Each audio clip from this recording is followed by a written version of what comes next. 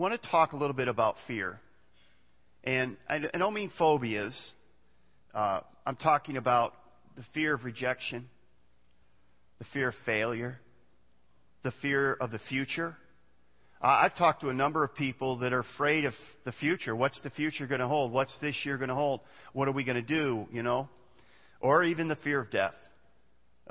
These are all real fears that we carry with us. Some of us carry them more than others.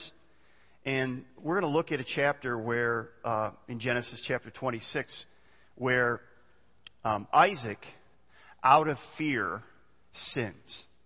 And you've done it too. I am almost guaranteed that fear has led you to sin. And maybe in the same way that Isaac sinned. And we're going to look at that. But let me give you the context. I'm going to just kind of go through the storyline, and then I want to jump in at one point of the chapter. So there's a famine in the land, and Isaac needs to relocate his family because there's no food. And God comes to him and basically reaffirms to him the Abrahamic covenant. The Abrahamic covenant was given to Abraham in Genesis chapter 12. And what God says to Abraham is, I'm going to make you a great nation. You're going to have a lot of children. You're going to have more children than you can count. And I'm going to bless those that bless you. I'm going to curse those that curse you. And all the nations of the world are going to be blessed by you. And I'm going to give you land. That's the Abrahamic covenant. He virtually says exactly the same thing to Isaac. He's basically saying, the promises I made to Abraham, I make them now to you. So he goes to this strange land. It's not a strange land, but it's a new land. It's a new place. And Gerar and Abimelech is the king. And they're kind of hanging out there for a while. And he is immediately presented with a similar challenge with Abraham. When Abraham went down to Egypt, he said to his wife Sarah, he says, tell everybody you're my sister because I'm afraid that if they find out you're my wife, they'll kill me. And so Isaac does the same thing. It's the same thing. Second chapter, right? So he goes into Gerar and he basically says, she's my sister. And so one night, apparently Abimelech is looking out his window and he sees, and I was reading the ESV, the English Standard Version, this last week, and it says they were laughing together. Well, they're doing more than laughing together, because Abimelech looked down and says, brothers and sisters can laugh, but this was a little more than laughing. So I don't really know what was going on there, but it was enough for Abimelech to call Isaac up and say, okay, what's the deal? What's going on here? What are you doing? And Isaac basically fesses up and he says, well, I was afraid. I was afraid that if you found out that she was my wife, you would kill me. And so he was very upset, Abimelech, understandably so. And he said, and Isaac said, well, I did this because I was afraid. I was afraid, so I lied. Have you ever done that before?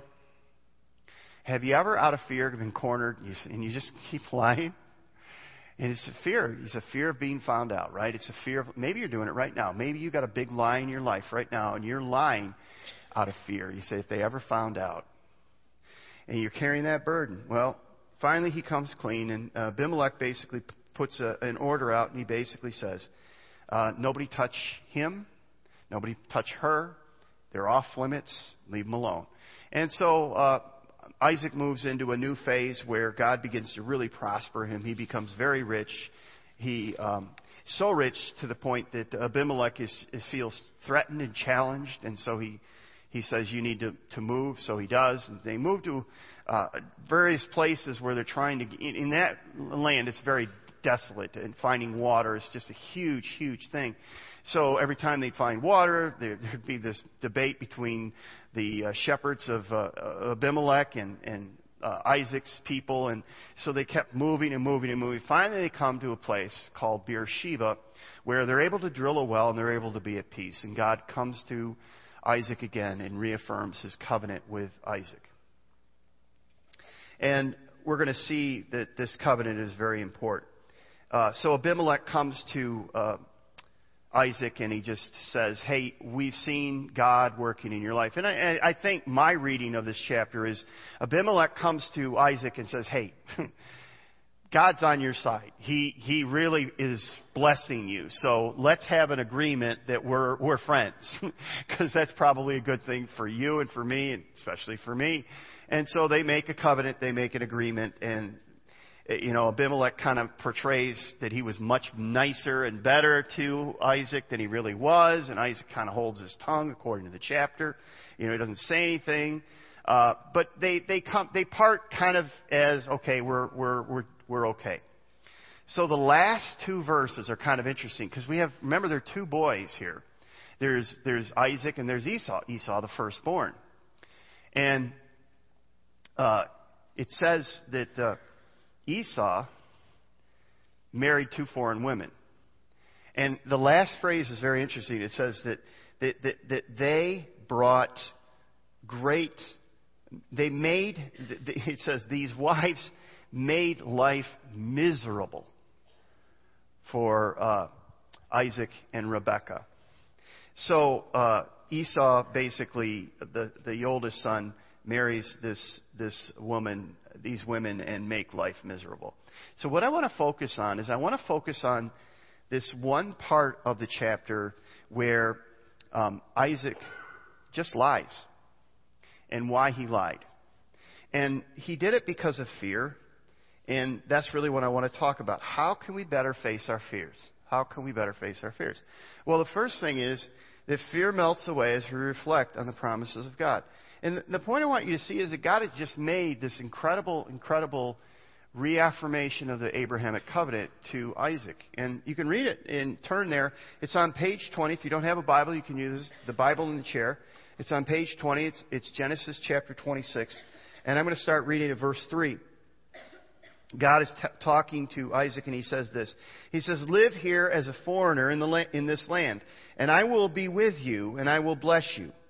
I hereby confirm that I will give all these lands to you and your descendants, just as I solemnly promised Abraham your father. I will cause your descendants to become as numerous as the stars of the sky. And I will give all these land. I will give them all these lands. And through your descendants, all the nations of the earth will be blessed.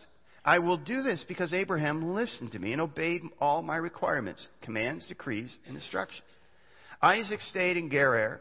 When the men who lived there asked Isaac about his wife, Rebekah, he said, "She is my sister." He was afraid.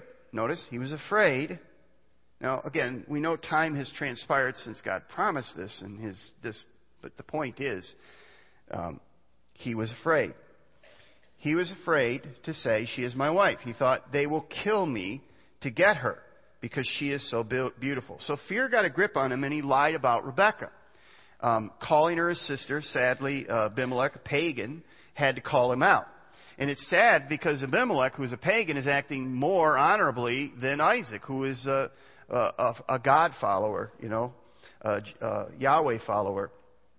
So Isaac stopped fearing and trusting God. Instead, he started fearing everyone else. And that's the principle that is so important for us to hear. As long as we fear God, we have nothing to fear from anyone or anything. But the minute we stop fearing God, we begin to fear everyone and anything. And it's so important for us to understand that. When we cast our worries, our fears on Him, we can live fearless lives. Many of us are not living those fearless lives because we're afraid of what people think. We're afraid of what people can do. We're afraid of circumstances. We're afraid of this. We're afraid of that. And all that means is that we've stopped fearing God. We've stopped fearing God. Notice what Peter says in 1 Peter 5, verse 6. He says, "Humble yourselves under the mighty power of God, and at the right time He will lift you up in honor." But notice what he says in verse 7. "Give all your worries and cares," you could add fears there, "to God, for He cares for you." You see, you can choose not to worry. Worry is a choice that you make. Fear is a choice that you make. And Peter says you don't have to. You can choose not to worry. You can choose not to fear. You can choose to trust.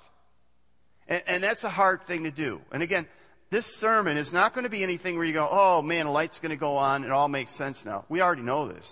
But we need to be reminded of it. It's something we need to hear. I like what Rick Warren said. He said, "Fear is an imposed prison that will keep you from becoming what God intends for you to be. You must move against it with the weapons of faith and love."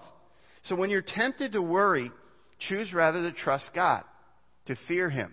Don't give in to your fears. So that's the first thing. Secondly, fear leaves us when we remember God's plan for our lives. So this is why I think it's so important that we have twice in that chapter God reaffirming to Isaac, I'm in your corner. I'm on your side. I have a plan. You don't have to be afraid. I'll take care of you. And that's what we all need. Not just Isaac. We all need to hear that. We need to know that God is with us and that He's on our side and that He has a plan. He didn't say it would be easy. He didn't say it would be without trouble. And that's the thing. Sometimes we think, well, I'm a Christian. I'm trying to follow Him. Why is it so hard? Why doesn't life get easier? Why doesn't...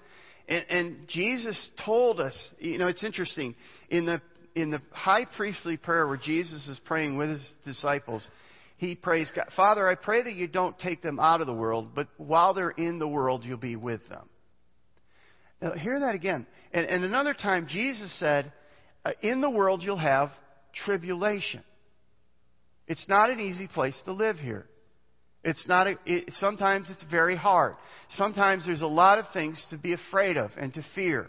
There's a lot of fear isn't, it's not super irrational most of the time, but it's something that we need to stop doing. And the way we do it is we choose to do it. See, storms are not an option. Jesus says you're going to have storms. You're going to have trials. You're going to have tribulations. So those are not an option. That's part of life. But to fear is. Fearing is an option. You don't have to fear. It's not necessary to fear. It's not necessary to fall apart. It's not necessary to allow it to destroy your life. God placed us in a fallen world where there's trouble, there's trials, and there's tribulation. He hasn't promised to shield us from danger, but to shield us in danger. And that's really critical. Let me just say that one more time. God promises to shield us in danger, not from danger. Some of you believe that because you're going through a trial, God has left you. He doesn't care. He's not in your corner anymore. But here's what God has promised. He's promised that within the danger, He will be with you. He doesn't say, okay, I'm going to keep you from the danger. He says, in the midst of the danger, I'll watch over you. I'll be with you. I'll walk with you in that. So God promises to shield us in the danger, not from the danger.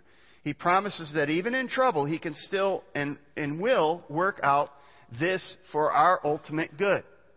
And one of the verses that we often use is Romans 8:28.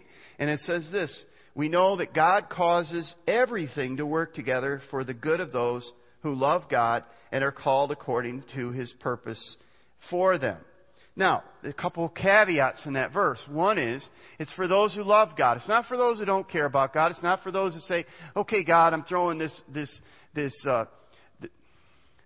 I'm going to say this and I'm not trying to offend anyone, a Hail Mary prayer up. Okay? You get my point. I don't pray, but I'm going to throw this up just because I just need to do that. That's not what it's talking about. It's talking about those who love God. And the promise is that believers, followers of Jesus, here's the thing. He says, I not only can take bad things that people are doing to you, bad choices that you made, I can turn them out for good, for your ultimate good. I'm God. I can do that. So even in the midst of being in these trials and tribulations and troubles, God can turn them around for our good. He didn't say all things are good, but He's saying that He can work all things out for our good. And, maybe that's this side of heaven, maybe it's the other side. But the point is, God is working, and God cares, and God has a plan. That means we can stop listening to our fears.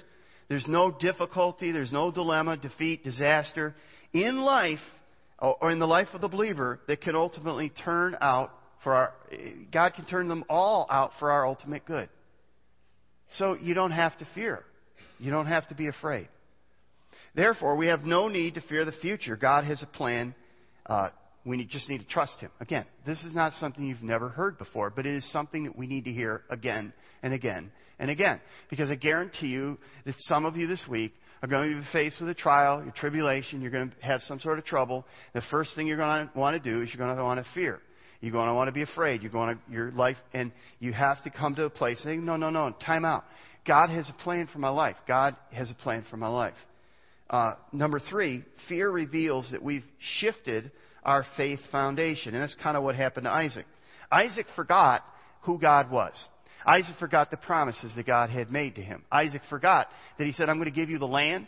I'm going to make your children numerous. I'm going to bless you and beyond. You're not going to be able to count your kids. You're going to have so many. I'm going to make you a blessing to future generations somehow. And so ultimately he makes these incredible promises to Isaac, but he forgets them.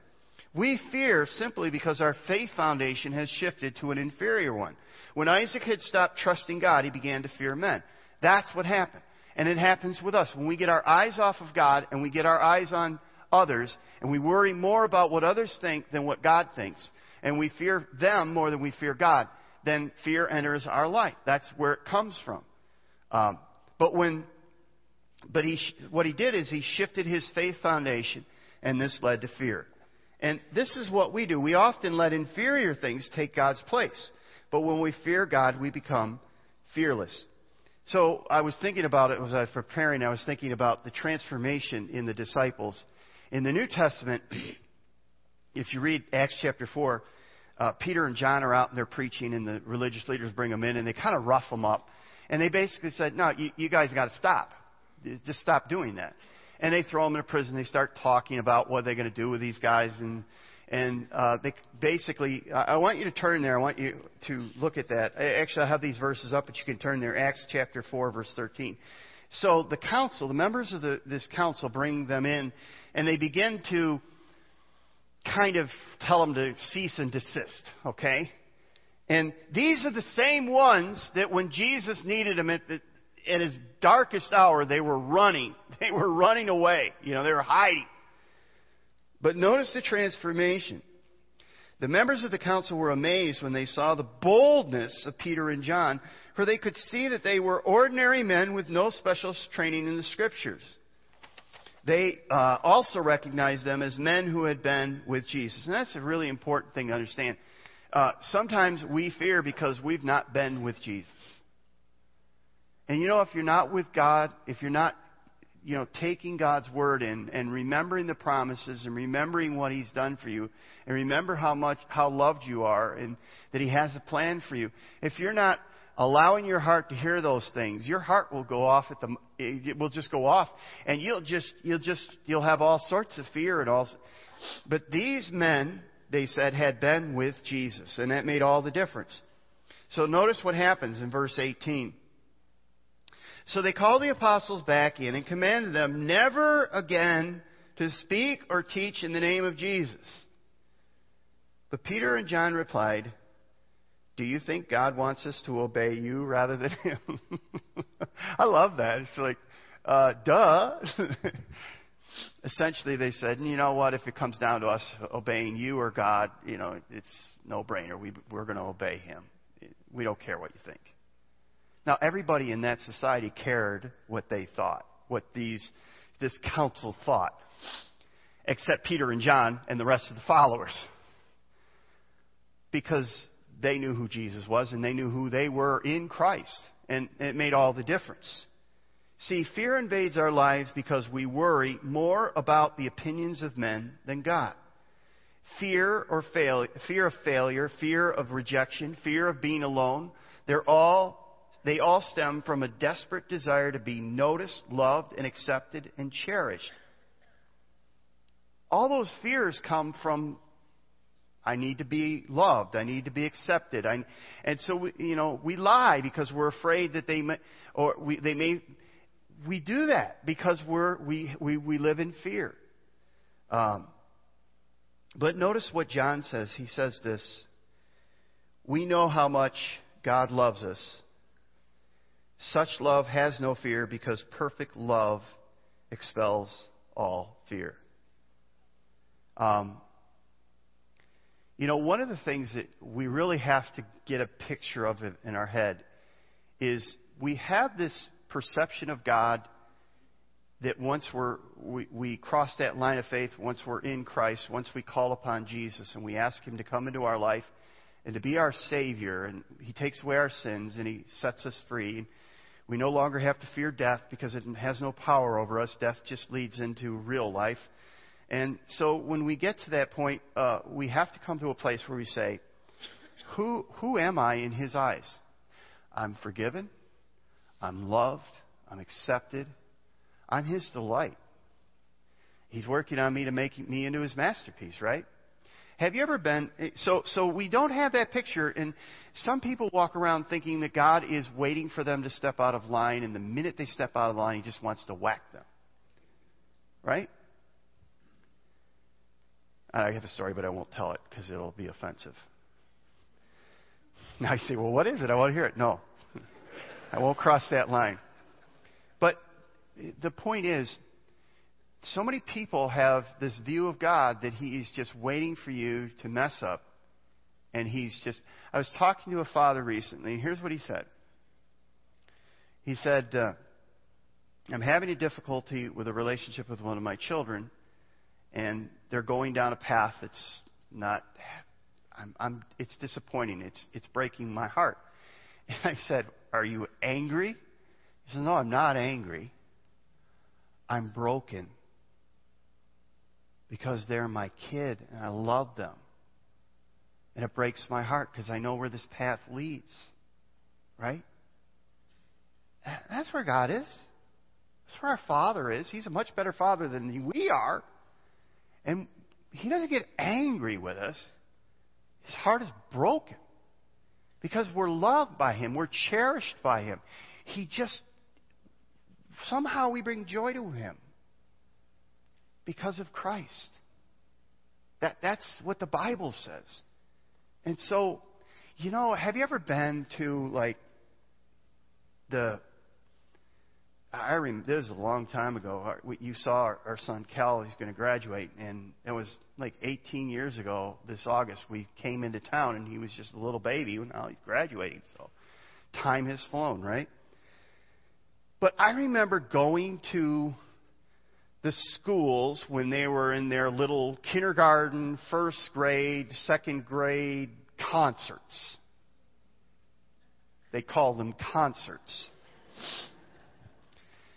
And I remember going to when they had the older middle school choir singing string instruments first concert. Ooh, yeah, that was...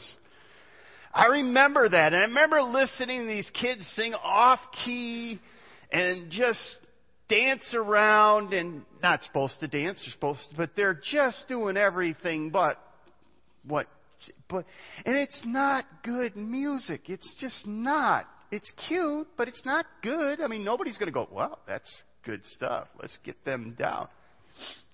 And you hear these people playing instruments, and this is the first they've been playing 3 weeks. And they don't have it mastered, and it's off, really, really off. And you're sitting there going, yeah. And you're sitting there watching your kid play, and it's not good. And if you were to look, not at the kids, but at the parents, you know what you would see? Back then you'd see camcorders, and they would be recording every minute of it, and you go, what are you doing that for? Why? Because that's my kid making that horrible music. It's my kid, right? And I love them, and that's your Father in heaven. That's why you don't have to fear it. And the point that God was trying to make to Isaac is, I got promises for you. I got a plan for you. You don't have to fear. I'm in your corner. I love you. And when we allow inferior things to take, and that's what Peter and John got. Doesn't really matter what you do. Daniel's 4 friends, they're getting ready to be thrown into a fiery furnace, and they say, you know what? God can deliver us. But if He does, it doesn't really matter. Because we're never going to bow down to you. It's not going to happen. Why would we? And essentially what they're saying is, we are fearless. Why are they fearless? Because we fear God. Because we know we're loved by Him. See, the cross for us settles it once and for all. We're loved, we're accepted, we're cherished, we're forgiven. If we matter so much to the most important person in the universe, who else matters? But we worry about what other people think. So it leads us to sin. Lying, deceit, treachery. Last point. Fear is best defeated as we worship the Lord. Notice what he says. Go down to Genesis, back to Genesis page 20, verse 23. Isaac moved to Beersheba, where the Lord appeared to him on the night of his arrival. I am the God of your father Abraham, he said. Do not be afraid, for I am with you, and will bless you, and I will multiply your descendants, and they will become a great nation. And I will do this because of the promise to Abraham, my servant. And essentially why he's bringing Abraham in is he's saying, I made a promise to your father, and I keep my promises. Just want you to know that. I have a track record. You know? Then it says, notice the last phrase, then Isaac built an altar there and worshiped the Lord. And this is a key phrase, because when we worship God, fear goes away. And the problem is we're not looking at God. When we're fearing, we're not looking at God. We're not thinking of God. We're not worshiping God. We're worried because we're looking at this horizontal level of life, right? Fear dies when we worship Him. Sin is worshiping the wrong thing, anything other than Jesus. And as we worship Jesus, we find peace, acceptance, joy, forgiveness, and love. And what we need to do is we need to remember His promises. And we only get the promises from the Word of God. And that's why we need to be in the Word of God, so we know the promises. So what I want to do is just take a minute, and I want to give you kind of an application of how you can worship your fears away, pray your fears away, whatever phrase you want to use. That you can do that. And here's a couple of examples. Here's how you can worship your fears away. How about the fear of the future? You simply do this. You say, God, I reject the fear of the future because I believe that my future is in your hands. And I've said that to you as you've left before. I've said things like, we don't know what this week holds, but we know who holds this week. It's not meant to be just a clever little statement. It's meant to be a truth that we understand and we take to heart. That God knows exactly what's going to happen in your life this week. Nothing is going to come up as a surprise to Him. He's well aware of it, and He wants you to remember that He is going to be with you in the midst of that. He will walk with you in that. Let me give you another. The fear of evildoers. We don't have to fear evildoers. Why? Notice the Word of God says, though an army encamp against me, my heart shall not fear. Though war arise against me, yet I will be confident. For He will hide me in His shelter in the day of trouble. He will conceal me under the cover of His tent. He will lift me high upon a rock. In other words, He's saying, God, in the midst of this difficult time, will not keep me from it, but will keep me within it. The trouble will be there, but He will protect me. He will preserve me. Rejection, the fear of rejection. David wrote this. He says, for my father and mother have forsaken me, but the Lord will take me in. The Lord will take me in. How about the fear of death? You renounce the fear of death. For I affirm that with the Apostle Paul, where he says, for me to live is Christ, to die is gain. And we thank Him for the promise. Death is swallowed up in victory. O death, where is your sting? 1 Corinthians 15. And so you say, I don't fear death anymore. Why? Because I'm praying the Scriptures back. I'm worshiping the Scriptures. I'm looking at the promises of God's Word, and I'm saying, these promises are for those who are in Christ, those who love God. And so as I love God, I realize He's my Father and He has a plan and He will care for me. How about the fear of losing my property and possessions? Paul writes this, I've learned that whatever situation I am, in whatever situation I am, to be content. I know the secret of facing plenty and hungry, abundance and need. I can do all things through Christ who strengthens me. So Paul's saying, it doesn't matter whether I have a lot or a little.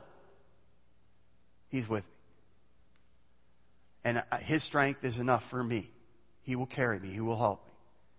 And so we don't worry about, I have to have this much, or I have to have this, or you don't have to have anything. You just need Him. And so that's the way to pray that back. So the real irony as we think about Isaac is this.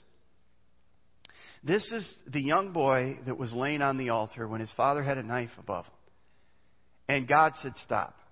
And not only did God say stop, but God provided a lamb. He provided a ram caught in the thicket of bushes. And so The point is, if God can provide the bigger things in life, can He take care of the small things? Well, yeah. And so if God can provide His Son, a Savior, for the greatest need that anyone in this room ever has, the fear of sin, or the penalty of sin and the fear of death, if God could provide His Son, and did provide His Son, and if His did came from heaven to earth as a rescue party of one for us, and gave His life, lived the life we should have lived, died the death we should have died, climbed up on a cross and died, was buried, and rose again on the third day. If God could take care of our greatest need, can He take care of the little things? Well, the answer is yes. So do we need to fear? If the most important person in the universe says, I love you, I forgive you, I have a plan and a purpose for your life, nothing will happen to you that I'm not aware of and that I'm not in control of. There's no reason to fear.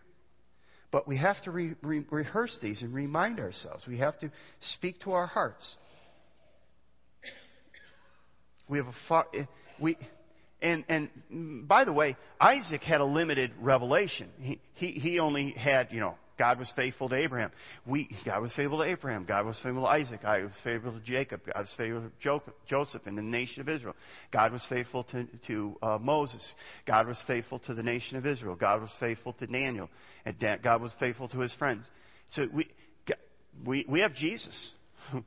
We know about Jesus. We know about what He did on the cross. So we have much, much, much more information and knowledge, so that we have less reason to fear than anyone, because we know how it ends. We have the book of Revelation where John says, in the end, He wins. He's already won, but ultimately.